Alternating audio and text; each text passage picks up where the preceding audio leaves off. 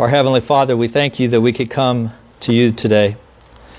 We praise and thank you, God, that you are God that does not just make us and set us into motion and then step away, but you are God that is intimately involved in our lives, and you lead us and you direct us. And we give you praise and thanksgiving, God, for that. But Lord, sometimes we don't see even the own sin of our hearts, the pride that oftentimes wells up within us. Sometimes it's not so obvious to us, but we pray as we stand before your word this day that you would instruct our hearts. God, that you would not just reveal to us the sin of our hearts, but the hope that we have as those that are trusting in you. And so please speak to us this day. We thank you, and we pray this in your name. Amen. So we live in a time when we can't exactly predict the future with complete accuracy. But, with computer models and projections, we have come to view the future with much more certainty than at any other time in history. Now whenever we have an election, isn't it interesting? We don't even have to wait for all the votes to be in it. I think, only about 10% is necessary before they can proclaim who it is that has won the election. Or if we want to know when the latest storm is going to hit us, we have all these computer models and stuff that can project exactly where the weather's going to change and most likely where it's going to hit. I mean, those days of riding across the plains of Kansas in a covered wagon and not knowing that a tornado is coming until the sky turns dark and you see a funnel cloud is long gone. Now we can see these things way farther in the future. And we have gotten to the point as a society that we not only want to know what's going to happen in the future, but we expect to know. I mean, if you don't believe me, just let the weatherman be wrong about his prediction. And what do? We get very upset. We're like, I can't believe this. They never get this right. But if you really look at it and see the amount of times they get it right, it is amazing to see how often they can tell what's going to happen in the future. But we just have such a high standard of, people ought to not let us down, and we ought to be able to predict what's coming up. And this whole idea of thinking about making plans in the future this whole idea is all around us. I mean, we're the latest app that keeps track of all your schedules, or the need to hire a financial planner to think about your future and how you're going to provide for yourself when you retire. Having a 5-year plan for your life, or talking about your kids' college fund. Or even these websites where, if you want to know how you can reduce your mortgage payoff, you can get on these websites and plug in and say, if I just paid X amount of dollars extra every month, this is how it would influence my mortgage and how I could pay it off sooner. We're just bombarded with advertisements that challenge us to look to the future. I mean, whether it's insurance companies telling us we need to make sure that we're covered for these things, or whether it's retirement plans or whatever it might be. And, this has really affected us as a culture. I mean, even you kids, I see it a lot in the kids. It's summertime. And so let's just say you decide to take your kids to the YMCA to go to the swimming pool and go swimming. And what happens? You get all the kids corralled in the car, you get them to the Y, they get in the pool, and they've been there about 10 minutes, and they've been swimming, and they're enjoying themselves, and you go up to one of your kids, and what do they say? What are we going to do tomorrow? Right? They want to know what we're going to do tomorrow. And you're like, what are you talking about? Just enjoy what we're doing today. And yet oftentimes they're just always thinking ahead. That's because in our culture we're just constantly pushing people to have that kind of mentality. So as a society, we are decisively oriented towards the future. Now that's not all bad. I mean, even the Bible talks about the need to be thinking about the future, right?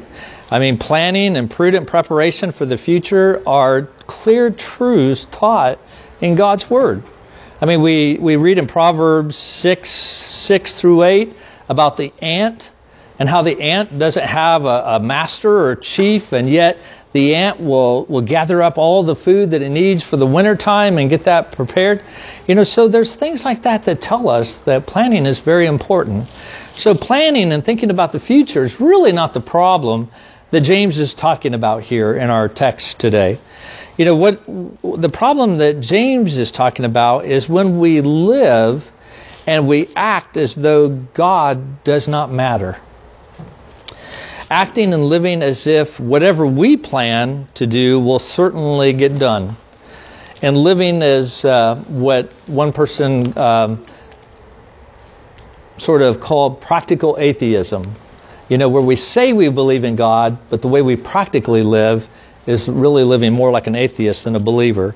And so James says in James verse 13, "Come now, you who say, today or tomorrow we will go into such and such a town and spend a year there and trade and make a profit."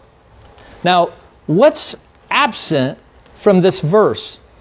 What's missing? God.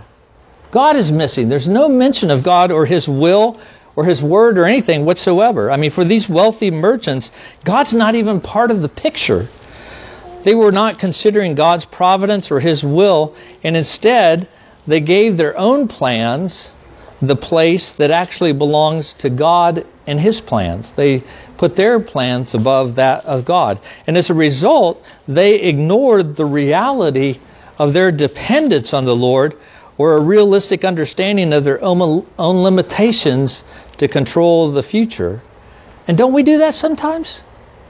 I mean, think about it. We plan and we pursue our goals. And in doing that, we can go 2 weeks, we can go 3 weeks, we can go a month, we can go 6 months and do that. And yet, how often do we do that over and over and over? And yet we never get on our knees and we pray to the Lord and we ask for His wisdom. Or do we come to Him and bring these before Him? And so James wants to sort of give us a reality check in terms of our own heart. And he wants to say, brothers and sisters, when we do this, this is where our pride sort of sneaks in. And just like last week, we talked about our pride in terms of our words that we spoke to one another and how we dealt with one another. And this week, he's talking about our pride in terms of making plans and living our lives without God being part of that. Now, as Christians, we often have a high view of God's providence or His day-to-day care for His creation. And we know that God is sovereign over the events of human history. And just as surely as Jesus calmed the seas of Galilee, so He can do the same today. And Christians are oftentimes comforted by God's covenant promises in their lives and the assurance that God is the one who answers believing prayer. We know all those things, and yet nevertheless, Christians can be presumptuous about the future, and we can promise ourselves things that God never promised to give to us. And we hold that which oftentimes we expect to happen with a closed fist. You know, we not only want it to happen, but we expect it to happen. And if it doesn't, then we get very upset with God and wonder why He's sort of standing in our ways. And I think it's important for us to ask ourselves this morning, is there something in your life this morning that you're holding on to that you expect God to deliver to you? Maybe it's something about your job. Maybe it's something about a relationship with someone else. Maybe it's about some material possessions that you're pursuing. Are there expectations that we have of God? Well, James goes on in verse 16, and he says, "As it is, you boast in your arrogance. All such boasting is evil." Now that's what he's saying. Whenever we live our lives in such a way and we plan and we go through our schedules and we do the things that we want to do, that's arrogance, he says. But then he also says that not only is it arrogance, but also such boasting in these things that we can sort of control our own lives is actually evil. Now, this is the only time in the New Testament that this word for evil is used. And it's a very strong word because James, isn't mincing words here.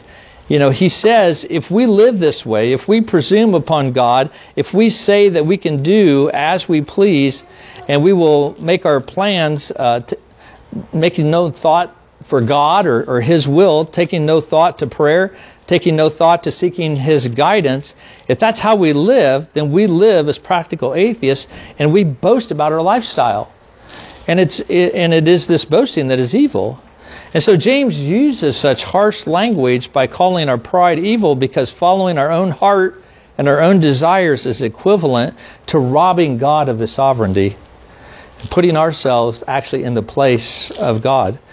And that's the boasting problem all of us face at some point in our lives, isn't it? We're all boasters in something. But in our boasting, are we boasting in the Lord? Or are we boasting in our own abilities to be able to think about the future and to plan well? And how do we guard against being presumptuous, as James warns us against? Well, let me give you a couple of ways. First of all, we need to be mindful of our limitations. We see that in verse 14. He says, "Yet you do not know what tomorrow will bring. What is your life? For you are a mist that appears for a little time and then vanishes." Kids, have you ever seen that? Have you ever gone outside and there's like this little fog on the grass?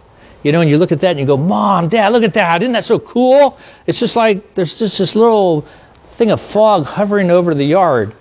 But then you go eat breakfast and you come back later. It's just a little bit long later, and all of a sudden it's all gone. And that's what James is saying. He's saying that's what you're like. You're like that mist that's just there for a little while, but then it just disappears rather quickly. You know, even though the world knows that it's a mistake to count one's chickens before they're hatched, it's all too easy for us to anticipate that our ideas for the future will not only work out as we have planned, but we have become to expect our plans for the future to work out, so much so that we then begin to live our lives today in light of our future plans. Now, let me give you an example, because that was probably a little confusing. But how many people have you known that they've worked like a minimum wage job, and they've done that for a long time? You know, just barely making ends meet and stuff, and then they get their first real job. I mean, a job with benefits, and it's enough that it gives them extra cash. And so what do? They immediately go out and they buy some things on credit. Maybe they get a little bit nicer car, or they buy some toys for recreation or something, you know. But they buy these things on credit, knowing that they'll have the income to pay for this. And so what they do is that they look into the future and they make an assessment about the future of, I'm making good money now, and so I will therefore have the ability to buy these things on credit, and I can pay for them. And so they're sort of living their lives today based on assumptions about the future. They expect their current income to meet their future credit obligations. You know, and there's nothing wrong per se in that, but how often do we see that happen in which there's really no taking these things to the Lord? There's really just a sort of a confidence that we have in ourselves, in our own ability to make good judgments about, you know, the situation at hand. And yet, how many times have you seen that same thing happen, and just right after the person got the job and they went out and they bought all these nice things, then there's a layoff that comes, and they lose all the things that they have because they no longer have the income to do that. Or maybe they have some debilitating disease or illness. I know that's not as common, but sometimes that happens. Or maybe even I've seen some people, they'll do that, and then they just say, you know, I don't like this job. And they'll just quit. You know, even though they have all these financial obligations. But the point is that we really don't know what the future is going to hold. We really don't even see. We can't even judge our own hearts sometimes. And so we find ourselves sometimes walking away from good jobs like that. And it was sort of the same way with these people that James is talking about. You know, we might give them sort of a black eye because we read this and, you know, they say today or tomorrow we'll go into such and such a town and spend a year there and trade and make a profit. And we say there's no mention of God. But, you know, we have no reason to doubt the judgment of these businessmen that James is referring to. Their hope of success was probably very reasonable. No different than the person who, you know, gets the good job and then goes out and buys all these things on credit. But brothers and sisters, hear this. Hear this. Hope without dependence on the Lord is not hope. Hope without dependence on the Lord is presumption. It is not the hope that just is justified in expecting blessing, but presumption that says to God, I can do it on my own without you. And a person with such an attitude will surely fail if God loves them.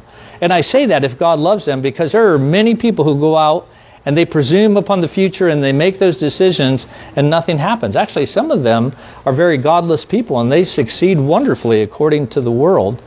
But oftentimes, God challenges His children to come back and to trust Him and not to live their lives apart from Him. So as Christians, we ought to know that having confidence in God's provision doesn't mean that we have a blank check to whatever future blessings we may happen to want, even if our desires are noble and good. As I said, Jeremiah talks about how the heart is deceitful above all things and desperately sick. Who can understand it? We need to be cautious about the desires of our own heart and have a godly tentativeness about what may or may not be the Lord's will, where it's not explicitly stated in the Bible. We need to be very, very careful and not let our desires just sort of control us. Instead, we must see the frailty of our lives. Like I said, we are that mist, kids. We're like that little fog that's on the yard. We're here today and we're gone tomorrow, like the flowers. We have a short life on earth and we don't know where we'll be tomorrow. And we see that throughout Scripture. So our lives here on this earth are in God's hands, not in our own. Even when we make proper provision for the future, the only life that is truly in our own hands is the one that we're living even in this very moment. And that is the moment that God has given us. So really it's in His hands. Really none of it's in our hands. Now this isn't to diminish the significance of future plans or even our eternal destiny, but to put our lives in perspective. One of the greatest gifts that's been given to me as a man is that over the last, 5 years or so, I have had many men, probably 4 or 5 men in my life who have had terminal or possibly terminal diseases or illnesses. And I have watched how that has changed their perspective on life and how it has altered that life. And they begin to talk about the brevity of life. And the reality is that's true for all of us. And it's unfortunate that sometimes it takes a very debilitating disease like that to open our eyes. But that's why I'm saying to me it's a gift. These men are going through these very real situations. But I've had wake-up calls oftentimes, and I've been challenged through their lives to look at life with a very different perspective. But too often we live our lives sort of like the rich fool that Jesus talked about in Luke chapter 12, verse 20, who He said, you know what? I'm going to tear down my barns, and I'm going to build bigger barns, because I just have so much stuff. I have so much wealth, and so I'm going to build these bigger barns. For us, we just put it up in the attic or out in the garage, or we buy a bigger house or whatever, but it's sort of the same mentality. But what He didn't count upon, and what we oftentimes don't count upon, is the Lord saying, fool, this night your soul is required of you, and the things you have prepared, whose will they be? So it is the one who lays up treasure for himself and is not rich towards God. For the Christian, the unknowable uncertainties of life are laid at the foot of God's throne. God has said that His grace is sufficient for us. He has told us to pray each day for our daily bread, and He has promised to sustain His people and answer their prayers. And so He calls us to have that sense of humility. He's told us not to worry about tomorrow as to what we'll eat or drink, because He knows our needs. Rather, we are to seek first His kingdom and His righteousness, and all these things will be given to us. I'll tell you what, brothers and sisters, I would commend to you today, and you parents, sit down with your kids and read through Matthew chapter 6, verses 25 through 34, and just see the wonderful promises that God has given and how He will care for His people. And this should give us great confidence in the midst of our limitations and our uncertainties in our lives in the future. All those things that we do to seek more control in our lives, whether it is to work harder, or maybe we want to manage our weight, and so we exercise, or we load up our phone with all these different apps that's supposed to organize our lives and bring us all under control, they'll do no good for us. We might feel better about ourselves because we have the illusion of control, but our future is uncertain if we are the master of our own destiny. But if we give up control, wanting to manage not only our lives, but you know what else I see? And maybe it's just because I'm a grandparent, and so maybe it's just the perspective I'm at. But I think sometimes not only do we want to manage our own lives, but we want to manage the lives of everyone else around us, rather than resting in the Lord, knowing that our Heavenly Father, who gives us all that we need, will not only take care of our needs, but even the needs of those who are around us as well. God has made all things, including time and space, and He is not bound by time or space. And so He lives outside of all these things. Which would you rather give control of your destiny to? Really, as we're thinking sanely this morning, would you rather give the control of your destiny to a mist that is here today and gone tomorrow, or turn to the Lord, who is outside of time and space and who has created all things, and trust that He will give to us? Especially as you go back and read Matthew 6, and you just see the great love that the Father has for us to meet all of our needs. He loves us graciously. So we not only need to see our own limitations, but we need to have dependence upon the Lord. And we see this in verses 15 through 17. If hope without dependence on the Lord is presumption, then what does a proper hope look like? What does dependence upon the Lord look like? Well, James says in verses 15 through 17, instead you ought to say, if the Lord wills, we will live and do this or that. As it is, you boast in your arrogance. All such boasting is evil. So whoever knows the right thing to do and fails to do it, for him it is sin. First of all, we need to have sort of a holy tentativeness about our lives. James tells his readers to quit acting as if they're in control of their lives and their schedules and stuff. That's proud living. He says instead we ought to say, if the Lord wills. Now, James is not suggesting that before you do everything in your life that you say, if the Lord wills.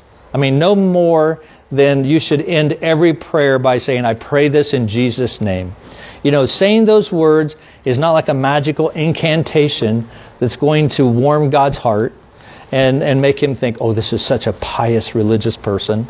This is really more attitude that He wants us to come to Him with. We are to exhibit an attitude of humility in all of our planning, holding it with an open hand, saying, this is what I'm going to plan, but it may be that the Lord wants something different. And so I will give it to Him if He wants to do something different, knowing that God is the one who is in control. And so we're to make plans, but at the same time understand that we have no control.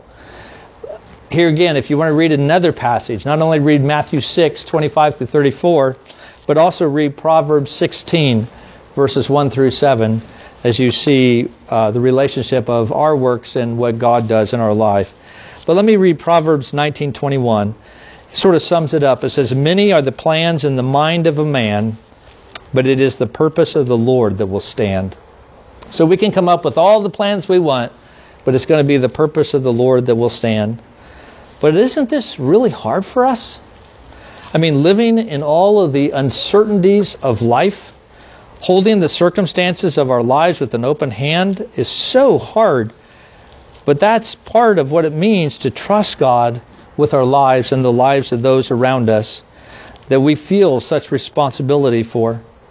How much sleep have you lost this week because you felt the weight of the burdens of your life and the responsibilities upon your shoulders? Jesus wants you to know that you can come to Him and to rest in Him. Look to Him to care for the circumstances of your life. You don't carry that burden. You were not created to carry that burden. Trust in Him. Depend upon Him. Just because there's uncertainty, hear this, brothers and sisters. Just because there is uncertainty in your life, it does not mean that God is falling down on the job and that you have to step up and you have to pick up the slack. you could trust in Him. He wants you to live in a state of holy tentativeness as you face the circumstances of your life. Only when we truly trust Christ with what is so precious to us can we truly rest in Him. The second thing we see about dependence upon the Lord is really just an unaffected humility before the Lord.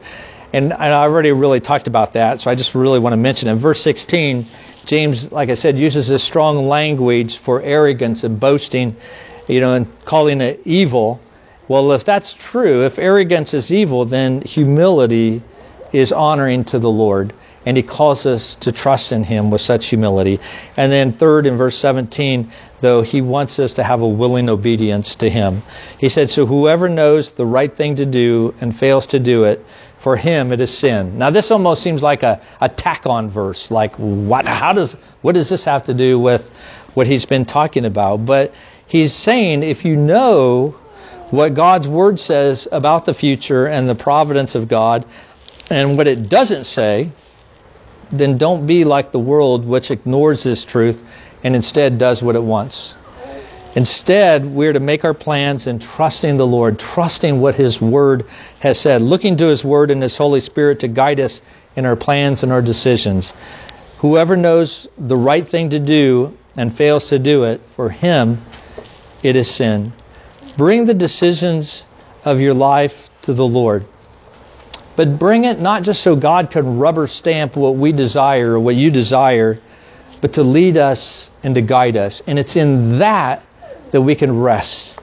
God loves you. He wants what is best for you, truly what is best for you. Brothers and sisters, do you believe that? Do you believe that enough to let go of the things that have really controlled your heart this week? Do you believe that enough to just say, God, you take the burden. I'm going to rest. I'm not going to worry about it. When Jesus walked this earth, it was evident that He was a man of purpose. He was very determined. He knew His calling and He was driven to do it. But what you see in that is not an independence from God. What you see instead is a trust in Him. That Jesus Christ spent time in prayer, communing with His Father, looking to Him for decisions and for comfort. You think about before He called His 12 apostles, what did He do? The Scriptures say He spent the night in prayer, praying to the Lord, praying to His Father.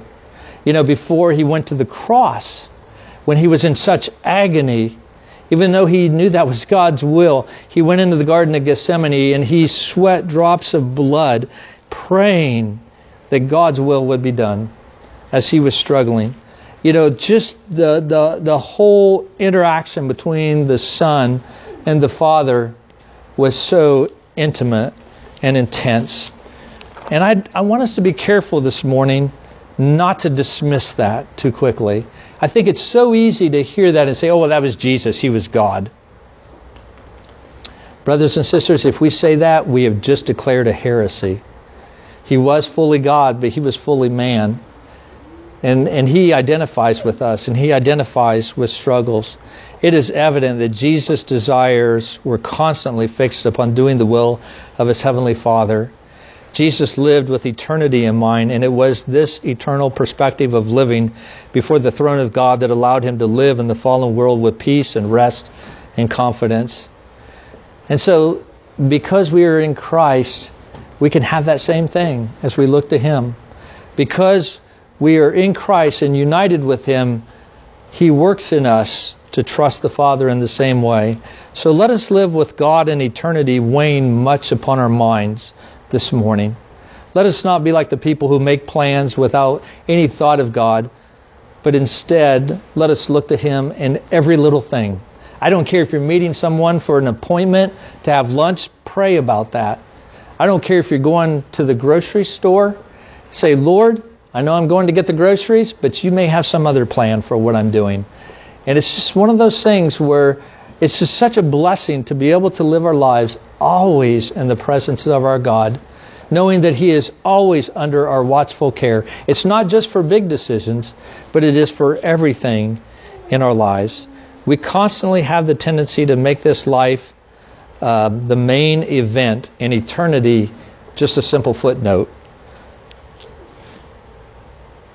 But don't count on your time. It's passing away. Don't count on your possessions. They're going to soon belong to somebody else.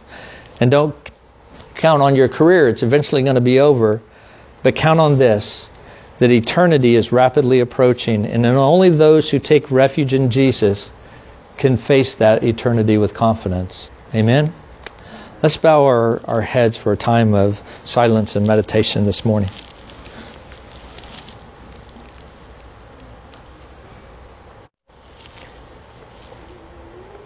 Jesus, we thank you that you came to this earth and you lived as a man just as we have. That you were tempted in every way just as we are. It's so easy for us to be caught up in the things of this life and to forget the blessings that we have been given, and even the blessings to rest in you. To not to have to carry the burdens, Lord, that we oftentimes lift up. It's like we want to carry your burdens rather than the things that you have called us to do and to carry. And I pray, Lord, today for all of us as a congregation, that as we go about this week, that we would be mindful of you, mindful of the reality that whether we're thinking about you or not, you are overseeing and watching us, that you are caring for us and you are calling us to come and to receive the blessings that you so freely give as our loving Heavenly Father.